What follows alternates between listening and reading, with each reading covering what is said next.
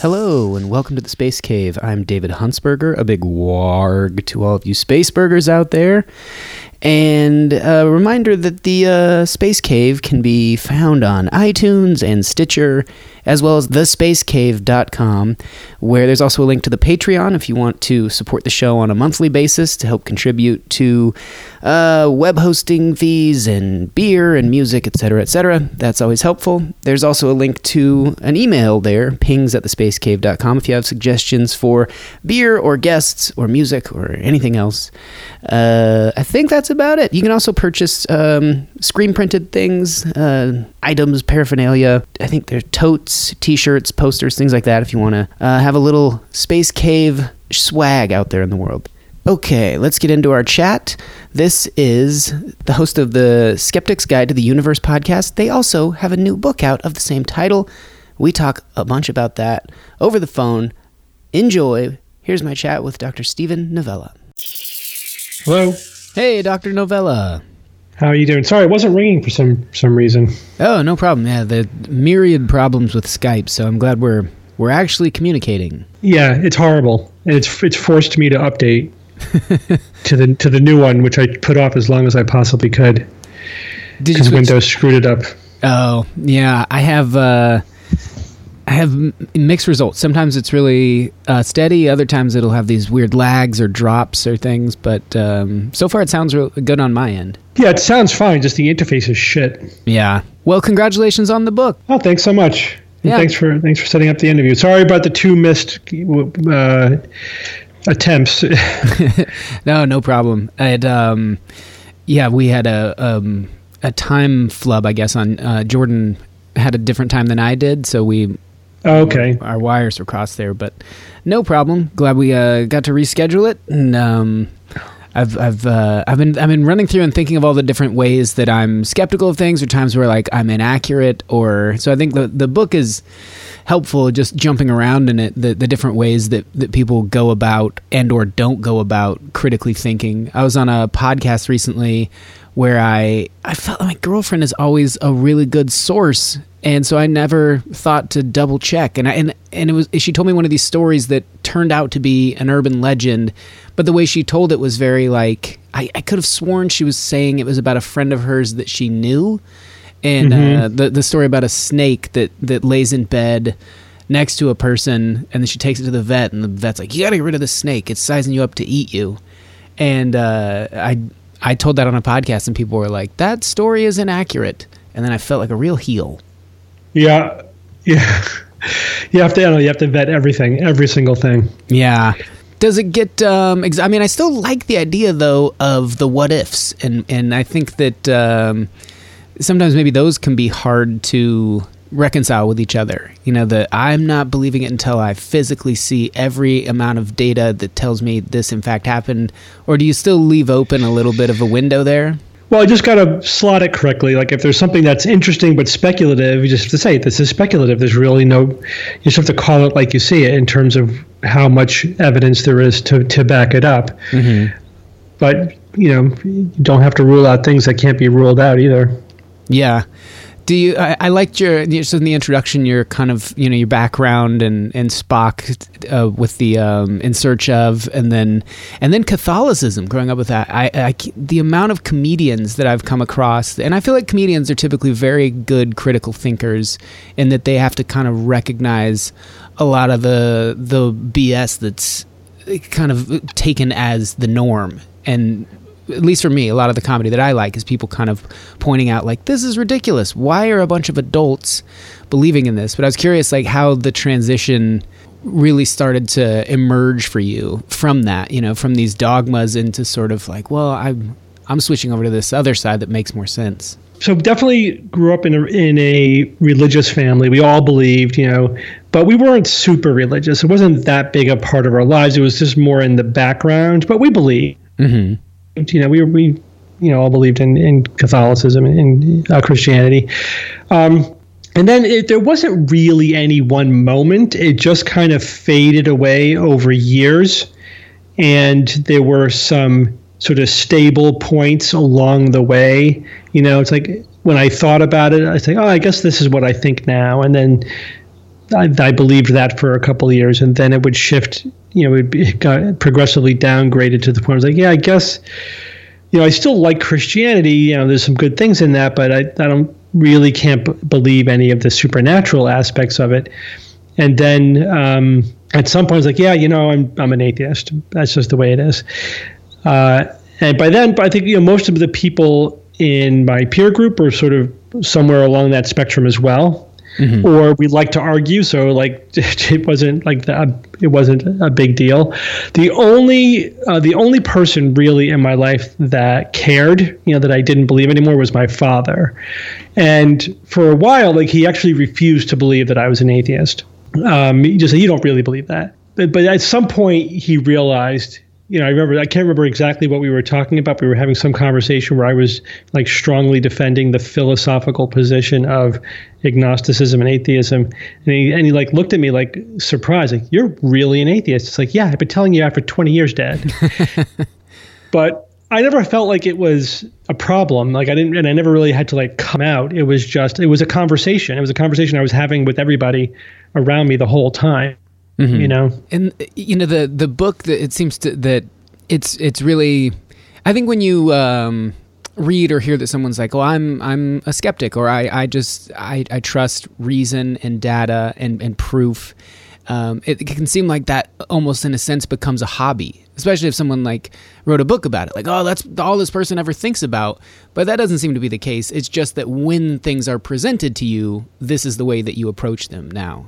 Yeah, I mean, in a way, it is a way of life, and I'm not just a self-identified skeptic. I'm a skeptical activist, so this is my hobby too. Mm-hmm. But it's really, science education, science promotion, science communication with a critical thinking angle. Sure. And a lot of scientists do that. If that's their inclination, they make that part of their career. They do the science, and then they also do science communication, and scientific skepticism, which is the philosophy that we espouse, is that it's really just science communication with, trying to have as much of an understanding as possible of critical thinking and this thing that we call neuropsychological humility. This notion that there are lots of ways in which we deceive ourselves, mm-hmm. and we're trying to grapple with reality with the flawed meat brains that we have, and trying to understand that as much as possible. And then also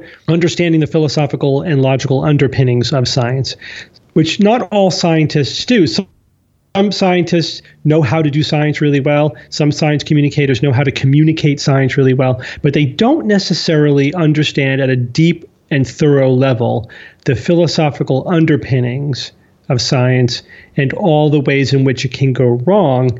And therefore, they don't really understand pseudoscience. They think that they do. They think that by understanding science, they understand pseudoscience by default, but they don't. Mm-hmm. And that's a separate set of knowledge and skills that you have to acquire, on its own. And so that's why, for example, I think probably the most dramatic example of this, there is a long history of biologists, evolutionary biologists, getting their butts handed to them by creationists in debate, because they think, "Oh, I understand evolution, so of course I could defend it in a debate." But they don't understand the pseudoscience of creationism, and therefore they don't know what to expect, and they don't know how to counter it. They don't know the levels of deception that are involved, and they get blindsided by it. So that's why I think it's really, really critical. You have to combine all of those things into one package. I think that a lot of times with the debate back and forth with, say, the flat earthers, is that they know mm-hmm. their little areas that they pick at, and I've seen people that are, very knowledgeable, very familiar with the spherical globe as we take it as fact, and find themselves going, that part, when people can kind of wedge in, because in their mind, I think they are also the skeptics. They're the ones refusing data, refusing the proof, and saying, no, I'm even more skeptical than that. Right. Yeah, they're deniers. Mm-hmm. But there's a continuum, right, from true believer at one end of the spectrum to healthy skepticism in the middle to denial at the other end of the spectrum. But of course, we use ourselves as the touchstone, right? We calibrate based upon our own position. So anyone who believes more than you do is a true believer, and anyone who believes less than you do is a denier. And you are the skeptic, right? You're the person who can ask the questions and come to the right conclusion. So that's kind of, we all look at the world from that perspective. I shouldn't say all. Some people actually don't. Some people who claim to be scientific look at it from that perspective. There are some other people who just reject the whole thing completely and say, we don't need science and logic and philosophy. I can go with intuition, or whatever. Yeah. So yeah, they just have operating in a completely different system. That's kind of a new age approach to knowledge. Where they just deny, postmodernist denial of knowledge at all. It's all subjective cultural narrative. So there is no truth. But those who say, okay, yeah, we're doing science, that's kind of the continuum where they're at. But like the flat earthers are an extreme, and therefore excellent example of that far end of the denier continuum. They're doing pseudo skepticism, just like pseudoscientists are doing pseudoscience, right? They may call it skepticism, but they're not doing it right. They're doing it so profoundly wrong that it really isn't skepticism. It's this other thing entirely called denial or denialism, which has a set of features, a set of characteristics that you can understand it as a phenomenon. Denialism is a thing. There are those who try to deny the fact that denialism is a thing. They say, oh, you're just dismissing my skepticism out of hand. It's like, no, it's not out of hand. First of all, it's very good reasons to reject your methods. Your methods are flawed. They are not valid. That's what you were doing is not skepticism. It's denial. Do you think that we sometimes, like you're saying, like where, you want to be in that healthy part in the middle where you're the skeptic and you're kind of open to interpretation of the new data that's presented to you while also maintaining, I'm a little skeptical until I know for sure. Are we always kind of maybe on the side of denial until this abundance point happens? One thing I think of is in your field, neuroscience, the idea of plasticity. I'm curious how you feel about that. It seemed like even in spite of data, that community at large was saying, no, this is wrong. This is inaccurate. Like a brain can't rewire itself or form new synapses things, or if you have a stroke, you're done. And then sort of new data over time being presented like, well, maybe we're wrong on that. Do we do that same sort of thing with, the amount of ghost sightings or UFO sightings or on and on where you go, I think we're all on the side of denialism more so. Maybe you could explain that from the neuroscience point of view. So the answer is it depends, and it's very context dependent.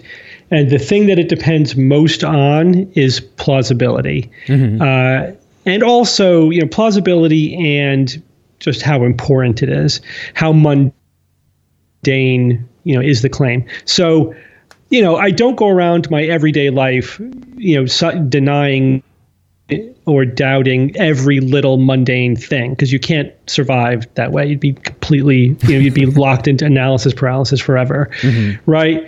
So one of the examples I give, like if my wife comes home and there's a dent in her car and she says that she hit a deer, okay, I'll accept that on the flimsy and circumstantial evidence that's presented to me. I have no reason to suspect that story is not true. There's a dent in the car. My wife, I don't know. It's totally plausible. We have lots of deer in Connecticut. It's hard not to hit them sometimes.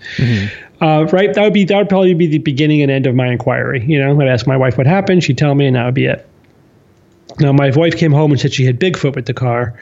I'm going to have a lot more questions, and I'm going to be starting from a position that's much more towards the doubt and skepticism end of the spectrum. And I'm going to want to consider other alternative hypotheses, and I'm going to need more evidence than a dent in the car. Yeah. You know what I mean? So that baseline plausibility, it plays a huge role. But then it's also like, what is the context? What are we talking about here? Again, if it's like someone is telling me something that has absolutely no implications for anything, I'm not going to spend the time, to doubt it.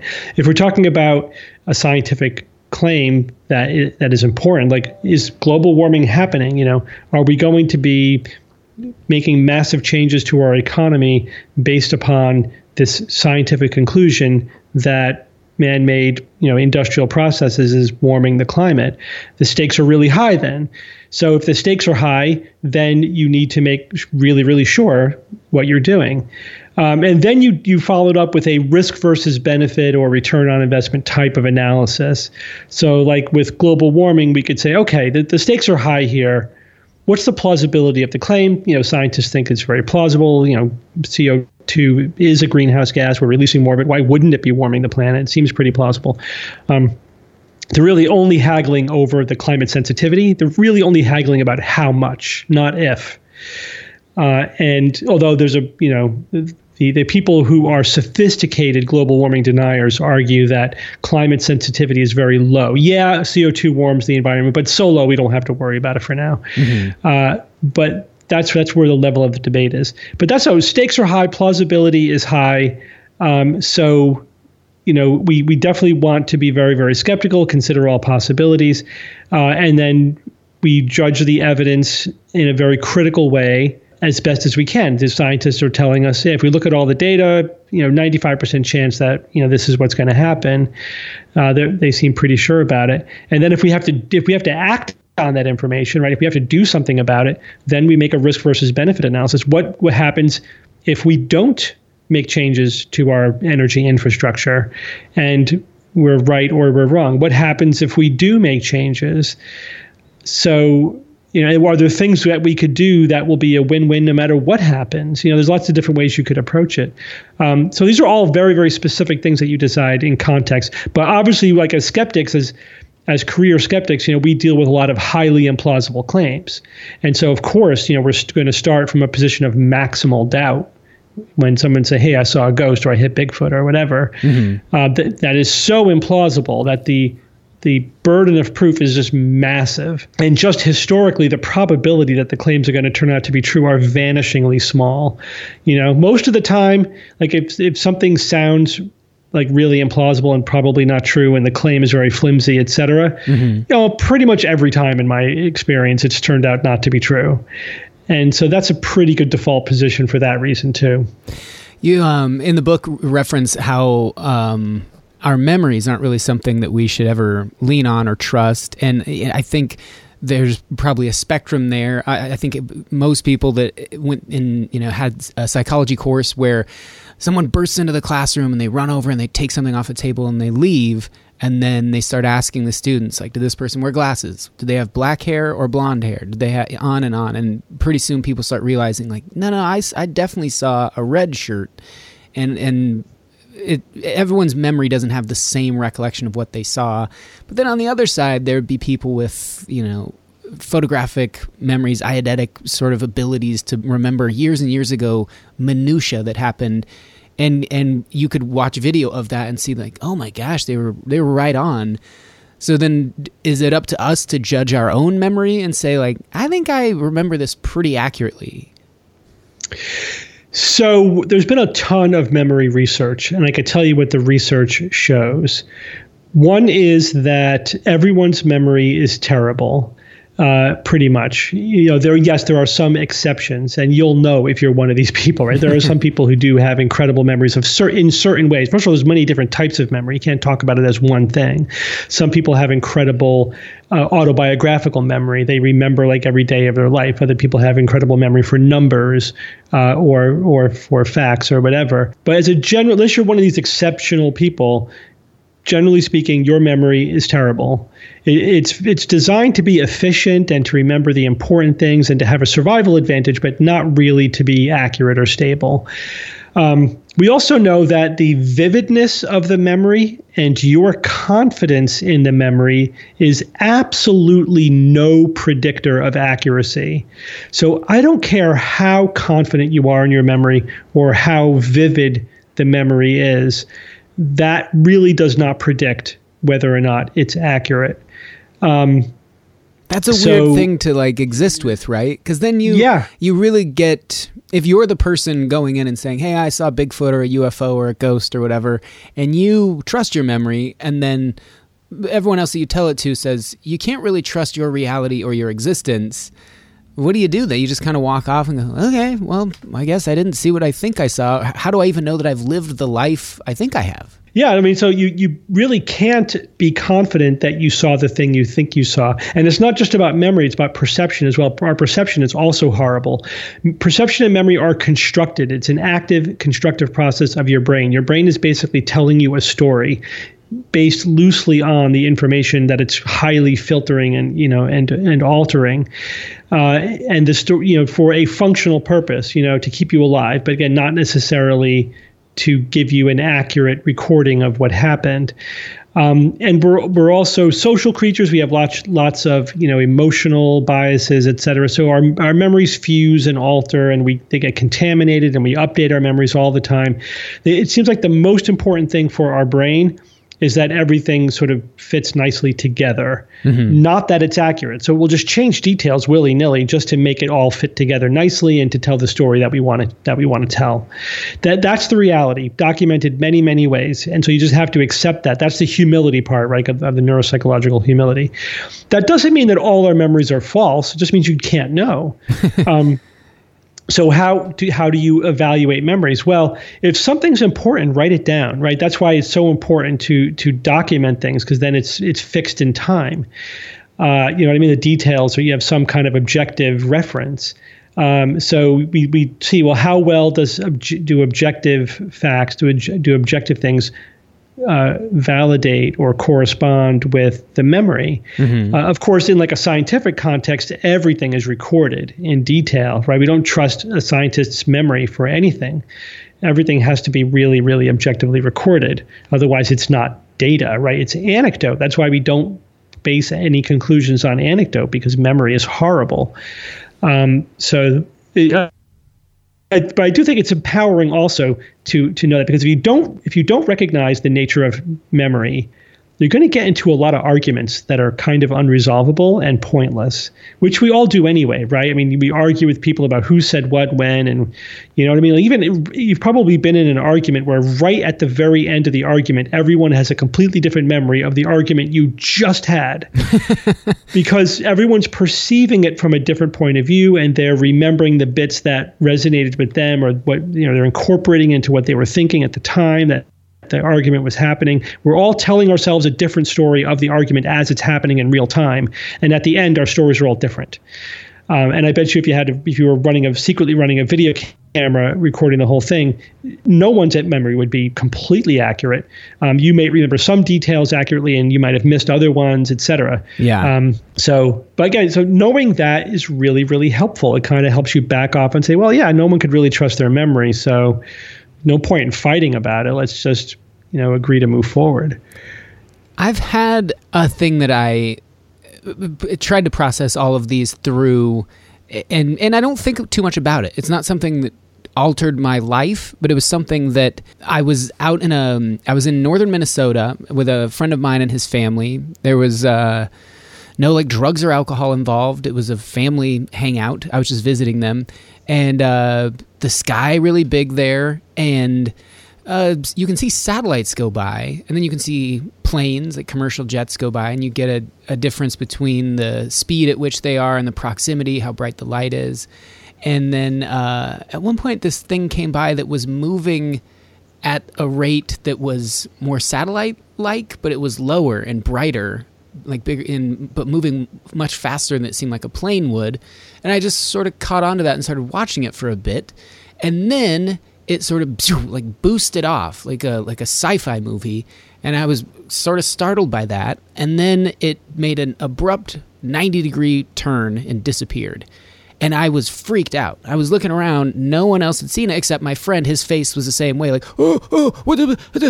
And rather than write it down, we conferred with each other, like, you saw this, and we both had seen the exact same thing. Both of us very skeptical, both like, well, it doesn't mean it's aliens. It just means it's something we don't know what that is. That's all.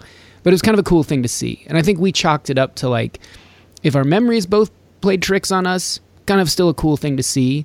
And if it was something else, we'll never really be able to know what it was. So the end of the story. It's not something I tell people all the time, like, this is amazing. It's not something that even if a million people heard me tell it and go, you're lying, that didn't happen. I go, okay, I don't care.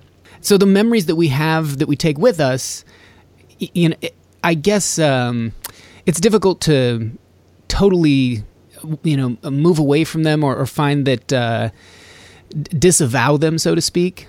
Mm-hmm. So I don't know. That was the only thing I could think of as looking over your book, where I was like, oh, I mean, if someone told me this story, I would be the one going, what were you smoking? Yeah. So, I mean, yeah, obviously there's lots of possibilities. I have no idea what that experience was, because all I'm hearing is your current memory of it. But I could generate a differential diagnosis, right? I can say, well, here are the possibilities. One possibility is that you saw an alien spacecraft, right? It's sure, I don't think that's a high probability, but fine. That could be inconsistent with what you describe. I would definitely want to know, were you impaired in any way? Were you drunk, sleep deprived, whatever? I'll take your word, that you weren't, let's say, impaired in any way. But there's other, that I would put low on the list as well, unless, you said, my buddies and I were drinking all night and then this happened, Yeah. Then that becomes the number one thing on the list.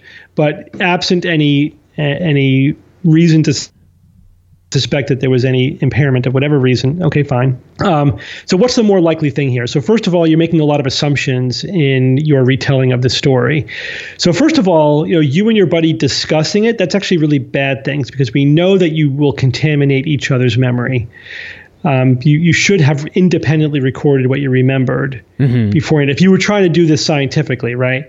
Because once you talk, you are now contaminated witnesses. Yeah. And the fact that your details align with each other is now meaningless. You can no longer corroborate each other's stories, because you basically just contaminated each other's memories. And we are very suggestible in that way. Like, if you see something ambiguous, you're not sure what it was, the other person says, did you see this? And you're like, yeah, I did see that. Your memory immediately congeals onto what the person just suggested you saw. And so your memory could have been altered in real time based upon that discussion. You come to a consensus memory, but your memories were essentially altered. But let's say you both thought you saw the same thing. Even the other possibility is, so you said it, you were making statements about how high it was, how big it was, how bright it was. And I'd like to suggest that you have absolutely no idea, because our vision, it doesn't work that way, right? Our vision has to make assumptions about size, distance, and therefore speed. And it does that well enough for everyday things, because you know why? Because your brain has a catalog of things in it. It knows how big an elephant is, right? It knows how big a car is. And so when it sees a car, it assumes, all right, that's a car. I'm making that match. I know this is how big they are generally. Therefore, I'll assume it's that big, and therefore it's this distance away, right? But now you see something you're not familiar with. There's no catalog in your brain. It's a light. It's something vague, ambiguous. Your brain doesn't really, and it's against the sky. There's no objects for reference. So there's no reference. There's no catalog reference. Your brain has no idea how to assign size, distance, and speed to it. So it's almost random at that point. Right. And so, your assessment of how big it was or how far away it was, whatever, is really meaningless. In fact, it's so bad that could have been something 3 feet away from you.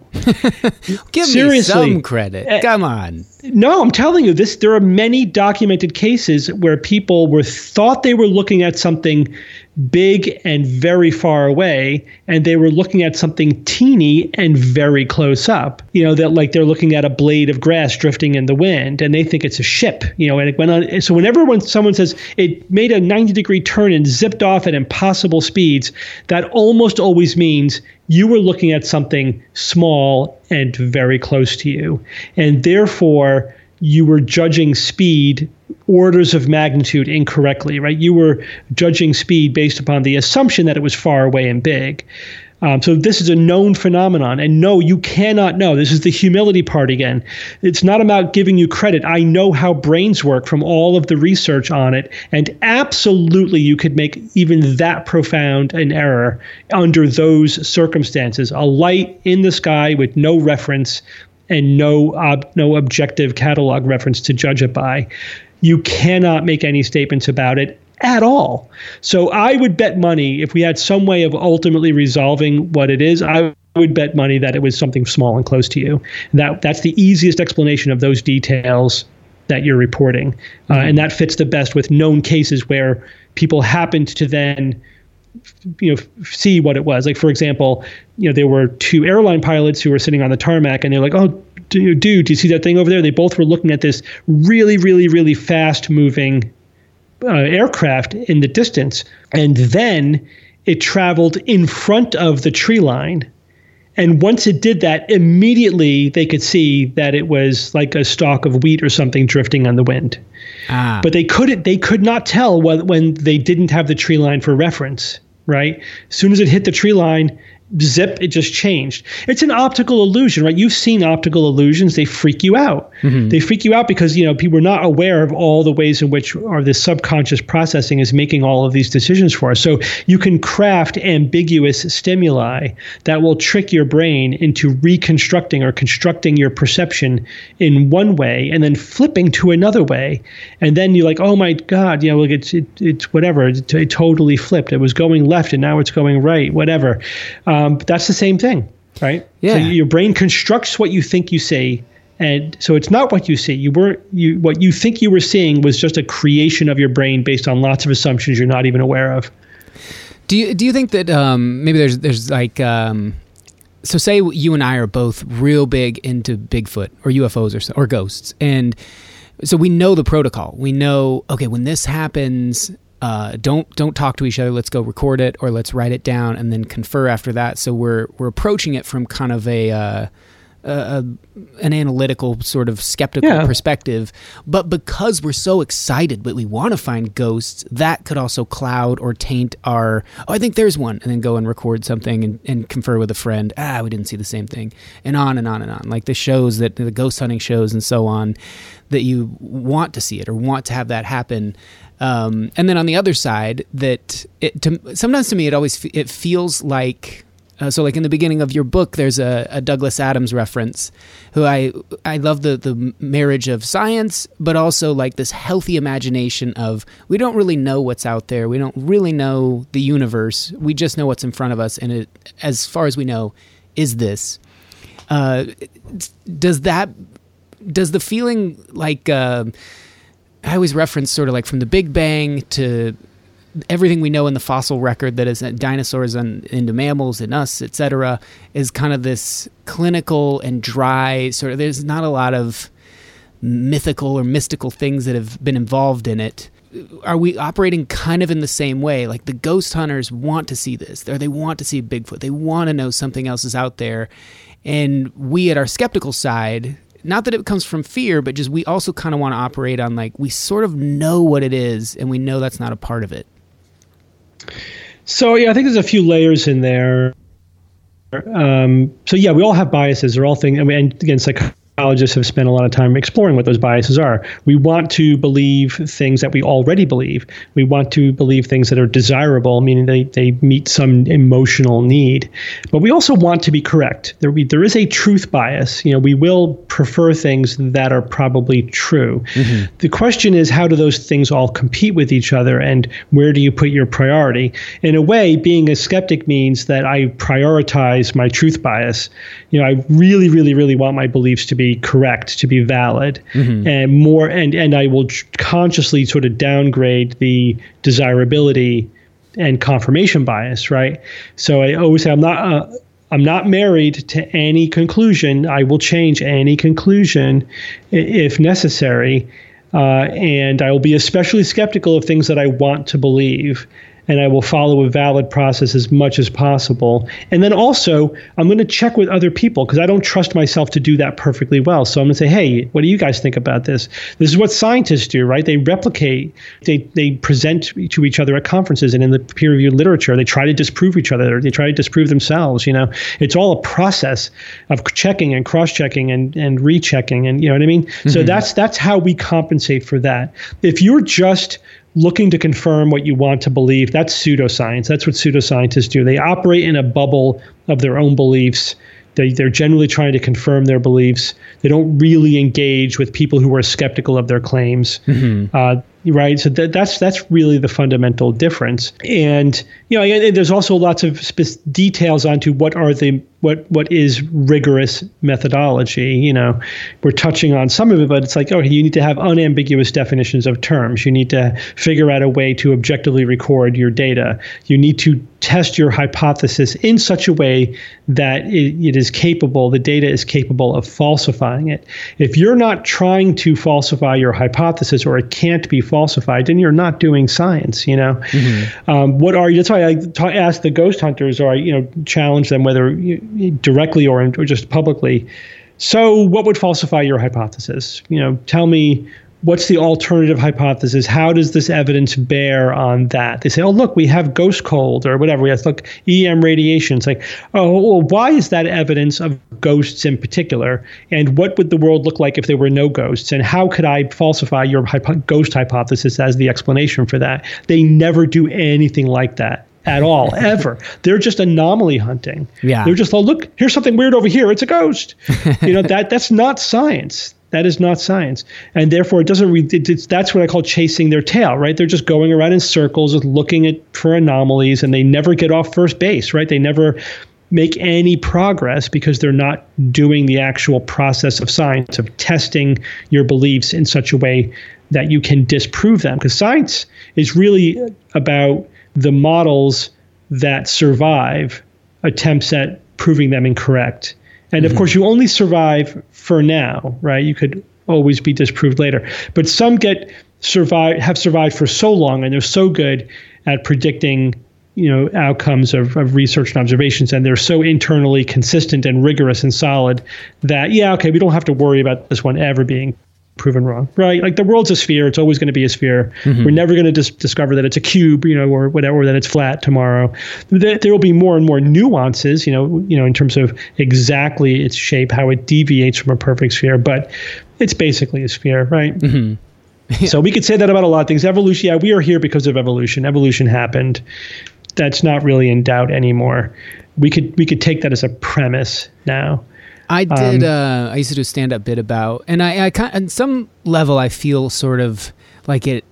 Not that it opened up the gateway at all, but just that it did offer a bit of skepticism. And like the first time I saw Australopithecus and how few bone fragments were really there, and how like, oh, I'm operating under a little bit of faith in this. It makes sense to me. I trust it. I believe it. Mm-hmm. But I also am making these little jumps from this to this to this and saying like, yeah, but it makes so much sense.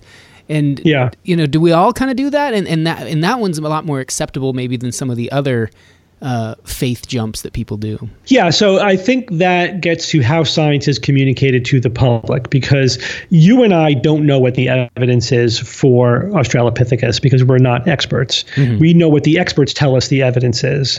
And you may see, oh, here's Lucy, right? Here's the fossil. Right. Yep. Do you really know how that came about, like where they got it from and the methods of putting it together, and how it was dated, if it was dated, and how they fill in the gaps when they piece this, how they do that, and they're telling you that, this fits in here. But, that comes from a lot of detailed analysis of like really minutia nuances of anatomy and rigorous, examinations and comparisons, et cetera, that you have no idea about. You and I don't know. Even I'm an enthusiast. I know a lot as a layperson about human evolution and the fossil record, but I get anywhere close to the level of like a published peer-reviewed study. It gets really, really hyper-technical very, very quickly. Mm-hmm. But I can't say, okay, take a broad brushstroke and say, oh yeah, here's, there are some fossil species that are based on one tooth. It's like, yeah, okay, I get it. I get why they are saying that, but also I know from experience, by following this for decades, that they really have no idea. That they don't know what this creature really looked like.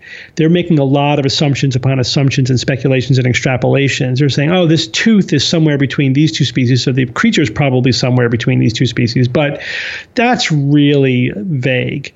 You know what I mean? There could be some side branch, that is very different in ways they have no way. So, and that's why every time we find a new specimen, we're filling in this puzzle. We're not just filling in and confirming our previous speculation, the scientists are like, oh, it's changing. It's changing the puzzle. Every time we find, it's like, oh, there's this, we have to draw the lines slightly differently. And there's this new branch over here. And, these connect up in a different way than we thought previously. So it's good to know what the confidence level is of the current best conclusions of scientists. And that doesn't always get communicated. It's just, oh, scientists now believe this. Yeah. Okay, but how confident are they of that? So you have to ask that sort of deeper level question. And when you do ask that question, you get honest answers, mostly from scientists, but there's a range. And so I also discovered over the course of my science communication career that you have to ask a bunch of scientists, right? You want to find out what's the consensus of scientific opinion, and what are the scientists saying who don't believe what these guys are saying, who are coming up to a different conclusion. Why do they differ in opinion? And you could go as deep down that rabbit hole as you want until you get to the point where you sort of exhaust your ability to understand the argument, or you feel like, okay, I have a pretty good sense now of what the consensus of scientific opinion is. Not just what the conclusion is, but how confident the conclusion is on what details and how likely that is to change and what evidence would change it. Mm-hmm. It's always a story. Science is a story that's unraveling and it's unfolding over time. And we are somewhere along the arc of that story. We're not at a moment in time where, boom, this is now the truth. This is now the scientific fact. That's not the way it is. It's like we're somewhere along the course of an unfolding scientific story. And you have to know where you are on that course, from first evidence and speculation to, all right, this is pretty rock solid now. We could move on and assume that this is true. And for a lot of the stories, there's, especially ones where there's research being done and interesting things are being published, we're somewhere in the middle, somewhere. Mm-hmm. And so you have to convey that as well. But that's not how the mainstream media presents science. It really isn't. They mostly are like, whoa, scientists discovered this new awesome thing. This is now what they believe. It's like, no, this is just the latest salvo in a long unfolding back and forth of multiple views. And within this, total mess of uncertainty, this is just one more piece to the puzzle. It's not like, oh, they knew nothing and now they understand. They've mystery solved, or scientists are bamboo or whatever, are baffled. I always it's like always one of those few headlines is never accurately reflecting the story that's unfolding. I always like when they manage to sneak in a quote that is the scientist saying, like, we're so skeptical and we're going to retest it or make sure that, confer with other people, submit it for peer review. But yeah, you're right. Like a lot of times that little snippet doesn't make it in. People just read the article and go, okay, it's this now. Right, exactly. And you have to read between the lines, because sometimes you get those quotes are thrown in there, and you could tell, okay, the scientist here is being a lot more reserved than this headline implies. And then for me, because I'm not just trying to understand science, I'm trying to communicate it, I go back to the original article. You have to do that if you want to try to understand what's really said. And there are times where, I have a pretty good sense. Like I'll be reading a press release, or I'll be reading the mainstream coverage of a news item, and I'm like, they are not telling me what's really going on here. I actually can't reconstruct what the study actually showed from how it's being reported. And then I go back to the article and at least read the abstract and the introduction, or maybe the discussion at the end. It's like, oh, that's what's going on. That's what they discovered. Okay, I had no idea based on the press release, Yeah. So you have to be able to do that in order to reasonably report on what's being said. But it is very sobering too, because you realize, okay, most of the public is trying to understand this news item based upon this totally crappy press release and sometimes it's like it gets the bottom line wrong. Like that's the opposite of what the study showed. Or they hit upon some little speculation at the end of the study and they run with that. Like that's actually not what the study was about, not what it showed. That's just the authors at the end saying, oh, and further research might find X. And the press is like, X, that's what they're saying. Like, no, it's not what the study was about. I have two question or things following in that line of thinking. One, I'm curious if you like magic, if you ever go to a magic show, and two, with things like you do, with you and Kara and the gang and your brothers with the Skeptic's Guide to the Universe and shows ideally like this, where it's kind of a layperson's interaction with the science community to try to try to spread that, try to get more people to have an ability to find out in a little bit more in depth rather than just the articles that may be inaccurate or incomplete. And does it then start to seem like, again, a divide shows up depending on where you get your stuff? Like, oh, I only read this, or I'm into conservative Christian news, so I would never listen to that sort of podcast or read that sort of article, and the divide grows and grows. You know, how can we get it ideally where everyone is just saturated with all of the necessary info, and then they can make up their mind beyond that, as opposed to just isolating and like, I only get it from here? Yeah. So the first question's a lot easier because, I love magic. And actually, there's a huge overlap between the magical community and the skeptical community. You said comedians are skeptics, magicians even more so, because magicians, their whole craft is based upon deception, right? It's based upon that neuropsychological humility. It's like they know people are easy to deceive. And in fact, adults are easier to deceive than children, and smart people are often easier to deceive than people who are less educated, et cetera, because they're more predictable, and they process information in a certain way.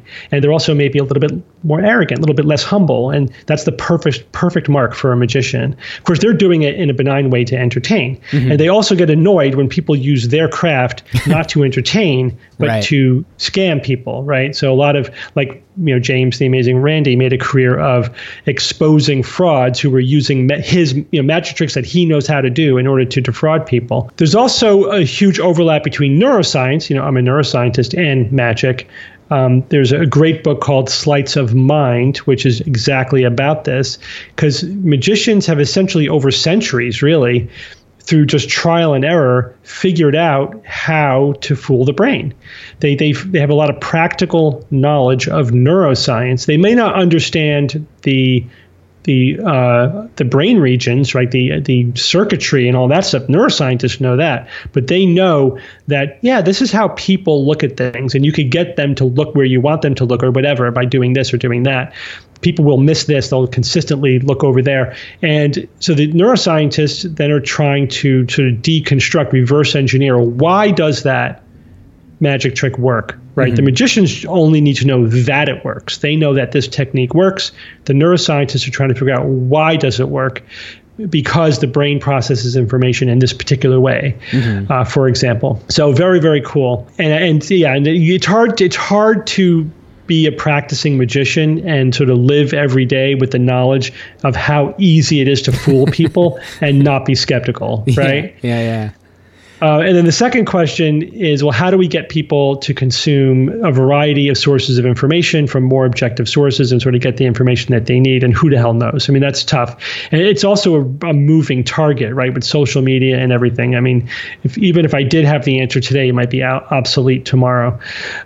So all I could do is just make that effort in my little corner of the world, right? So I'm trying to spread that as much of the good information on social media as possible. And also, again, we don't try to tell people what to think or give them the answers. We're trying to model for people like how to think, what processes are valid and helpful. And one of the things we say all the time is, don't trust any one source. Don't trust us. You have to find multiple sources. You have to there's a process you have to go through when you're evaluating any claim.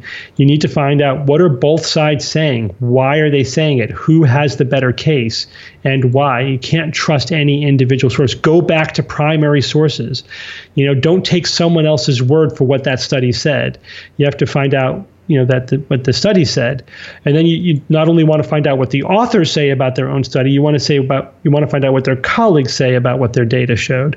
And is everything fitting together, and how much of an effort and how much time you put into that depends on how important it is. What's the plausibility and what are the stakes, for you. Yeah. The primary bias that you would have seeing something fantastical. I have a person close in my life who enjoys going to mediums, but having suffered losses and things like that, it's valuable to this person just to see the healing and the crying and all these things. To me, it seems like a snake oil thing. I've never gone, but I have a friend who went, very skeptical, that we were kind of chuckling, you tell me, and then we can put this to rest. And she went and she was like, it was compelling. And that was weirdly frustrating to me, I think, just from a preconceived bias. But I guess my question would be, obviously I don't think that there's any truth to it, but the person is accessing something that has value. Do you think that people need those? I mean, do you think there's value in that they go to the snake oil salesperson and they leave feeling better about a lost loved one or whatever that may be? So yeah, people have a spiritual dimension, right? That's pretty clear. Mm-hmm. And I in what we do, we don't try to disabuse people of their metaphysical spiritual beliefs that they hold for whatever reasons that they hold. We want to get people to think critically, to understand science for what it is, right? Mm-hmm. We think it's a mistake, however, and there's a lot of risk to trying to understand the world, the empirical world, through faiths and stories and narratives and things like that, because it doesn't work. Then you're going to end up believing something that's not true. And you're also going to be very vulnerable. And I think that's what's going on here, right? So faith healing is not this benign thing where people go, they feel good, and then they're happy and they go home. Because I have plenty of my own anecdotes, and there's plenty of cases where people go to faith healers. Like, for example, someone very close to me, somebody that I worked to, was a believer, went to a faith healer. The next day they come back and say, like, how do you explain this, skeptic? Look, they fixed my back pain. And I said, listen, be very careful. Right now you got some endorphins going on there because of the whole show that was put on. Just don't hurt yourself. The next day she was crippled because she really injured herself because she falsely believed she had been healed when she was just on a little bit of an endorphin high. Mm-hmm. So that's directly risky. The other thing is, you could watch these faith healing shows where people are throwing their medication on the stage, like diabetics, people with, asthmatics. I mean, what's the body count for people who decided to go off their medication because they believed they were healed? Yeah. And then of course these people are targets. They're sending billions of dollars to faith healers. This is a massive industry. There's, what I mean? Yeah. So people are being ripped off for money. Their health is being harmed either directly or because they're doing this instead of treating themselves. There's a lot of harm. There's a lot of downside to it. I think just to and again, it's hard to estimate the full downstream negative effects of believing in magic that isn't real. I think that believing in, seeing the world the way it is extremely valuable and empowering, and I would not take that away from somebody. But having said that, if someone says, "Yeah, I believe in God," it's comforting, whatever, but I still believe in reality too. I'm like, fine, I don't care. I'm not going to try to make them say that they don't believe in God. But if people say, I believe in God and therefore I know the world is 6,000 years old and I don't ever have to go take medicine because Jesus will heal me or whatever. Yeah. It's like, okay, now you're crossing over a line. Now you think that you could actually understand and manipulate the physical world through your faith, not just have faith in the unknowable metaphysics that nobody could ever know, really. So it's a matter of just keeping things in their own corner, right? Keeping things separate. And you can get all of the positive aspect of spirituality without the downside of being a vulnerable mark and believing in pseudoscience. And I'd finally also say that, the scientific view of the universe can be very spiritual. It is, and it could meet all of those needs that we have. The universe is an immensely huge, ancient, unfathomable and fascinating place.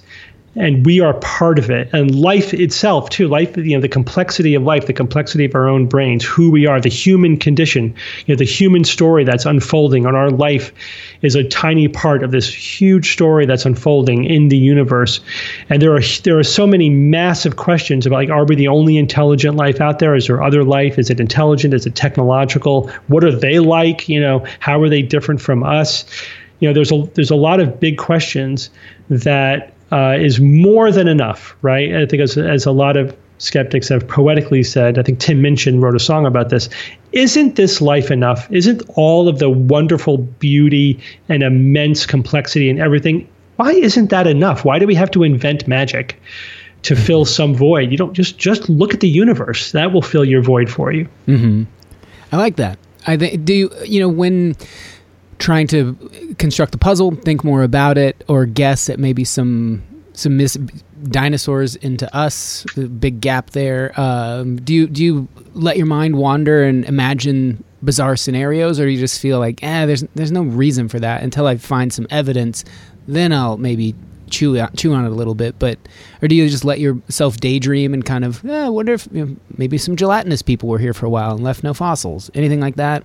I mean, both of those are true in a way. So I'm a huge science fiction fan, science fiction and fantasy. I tend to prefer hard science fiction, but I think there is room for speculation and imagination and wonder and thinking about possibilities. But you just have to keep your fantasy separate from reality. And I also think a lot of people, like the people who believe in like conspiracies and aliens and flat earthers or whatever, a lot of the times I'm like, wow, this person just needs an active fantasy life. They need to play video games or LARP or something, because this is their entertainment. This is how they are meeting those needs. They're just confusing it with reality.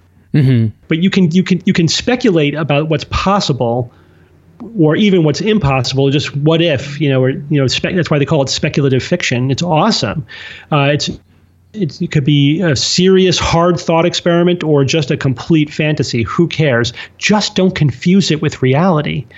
Keep your reality separate, right? That's it. You get the best of both worlds. But I think a lot of problems come from people, getting their peanut butter in their chocolate, as it were, right? There's getting the fantasy and confusing it with reality. Yeah. Yeah. To me, all of this sounds like the appropriate way to approach everything. I think people that were listening that have hard attachments to their spiritual side of things, or to their just desires, or whatever that might be, they would bristle just at the idea of everything that you've said. And that is so bizarre to me. But I guess that's kind of the battle, not just in the neuroscience field, but in the skeptics field. That's the battle you kind of have to face. People with their built-in, not just prejudices for their own narrative of their life, but that they just want it. They're just like, I just want to think this. I want to believe this, and therefore I do, and therefore you are wrong. And so, I don't know. Well, that last bit is where you go too far, right? So if there's an unfalsifiable hypothesis, like if you think, I think there's some being out there that we can never detect, or that's beyond the laws of the universe. It's like, okay, well, that's an unfalsifiable hypothesis. Nobody could prove or disprove it. So any belief or disbelief in it is totally arbitrary. I could say I choose not to believe in it because there's no reason to believe in something, and I choose not to believe in things arbitrarily. That's my philosophy. But I can't know scientifically that anything that cannot be falsified does not exist. I don't know that there aren't invisible floating unicorns flying around, right? I mean, I think that all electricity works through fairies that fly around and deliver electrical current, to wherever it goes. And it looks exactly as if there are no fairies, but I believe the fairies exist, Mm-hmm. Okay, fine, good for you. But you can't take the extra step of saying, and therefore you're wrong. Right. And therefore I'm going to now pass, lobby for laws that put into place my faith, my belief system. That's the freedom of religion thing, right? That's the separation of church and state. That's why that's a good idea, because you don't know that you're right and that somebody else is wrong. If in order to say we're going to build our civilization and our laws and our behavior, and I'm going to force other people to adhere to these beliefs, then the burden's on you to say why, to prove that it's objectively, empirically the best answer, right? I'm not saying, yes, we need to move off of fossil fuel because that's my belief system and that's my faith. Mm-hmm. I'm saying we need to move off fossil fuels because there's this mountain of evidence which tells us it's a good idea. And there's evidence that you can examine, that you can look at for yourself and see how compelling it is, that can be objectively, verified in some way. But once you're saying this is my personal faith, then that's it. You can't make any other claims about it's objectively true. It's empirical. Those are two separate arenas. You can't mix those two things. Well, tell that to the current form of government. Steve, good luck with the book, and thanks for. I know you have to get going pretty soon, but I could keep talking forever. This is really fascinating, and thank you. Hopefully, if you're ever in LA, we could do it in person. I don't know if you drink beer, but I usually have some beer on the show. And I don't like beer, unlike Brett Kavanaugh. I do not like beer. That's okay. Okay, yeah, no problem. Well, we'll get a drink of something else. Yeah. So, Kara's out there. I think Kara is going to be on your show at some point. Yeah. And I will definitely let you know if, next time that we are in LA. There's a lot of threads out there of like people who want us to go here or there and schedule events. Most of us still have day jobs, unfortunately, and this is like I have to take 2 weeks out of my schedule to do the book tour, so it doesn't leave a lot of room in my schedule for other things. But if we could carve out the time, we'd love to come over there. Cool. Well, and thanks for taking time to do something like write a book and do a podcast when you're busy. It's not like you're out, and not to trivialize anyone else's career, but someone who's maybe delivering pizzas or something, it's not quite as big of a stretch for them to do a podcast as someone who's a doctor of neuroscience. So thanks for doing all this stuff. My pleasure. It's a lot of work, but this is my labor of love. Cool. Well, Dr. Novella, author of The Skeptic's Guide to the Universe and host of the podcast of the same name. Check them out. Thanks for chatting, man, and good luck with the book tour. Thank you so much. Okay, see ya. Thanks. Well, I hope you liked it. I'll offer some thoughts on my more on my own take, I guess, on skepticism going forward in the Patreon. Some rambling, maybe have extended chats with other guests as well in there. So if you want to support the show that way and get access to bonus content, that's the way to do it. The Junk Show is always the second Sunday of every month in Los Angeles at the Copper Still, and might be getting back on the road doing some stand-up dates. I'll keep you posted as far as that goes. Anyway, get out there and have a great week. Thanks for listening to the show. Here's a song by Alpaca called Ease Your Gaze. Thanks for stopping by the Space Cave.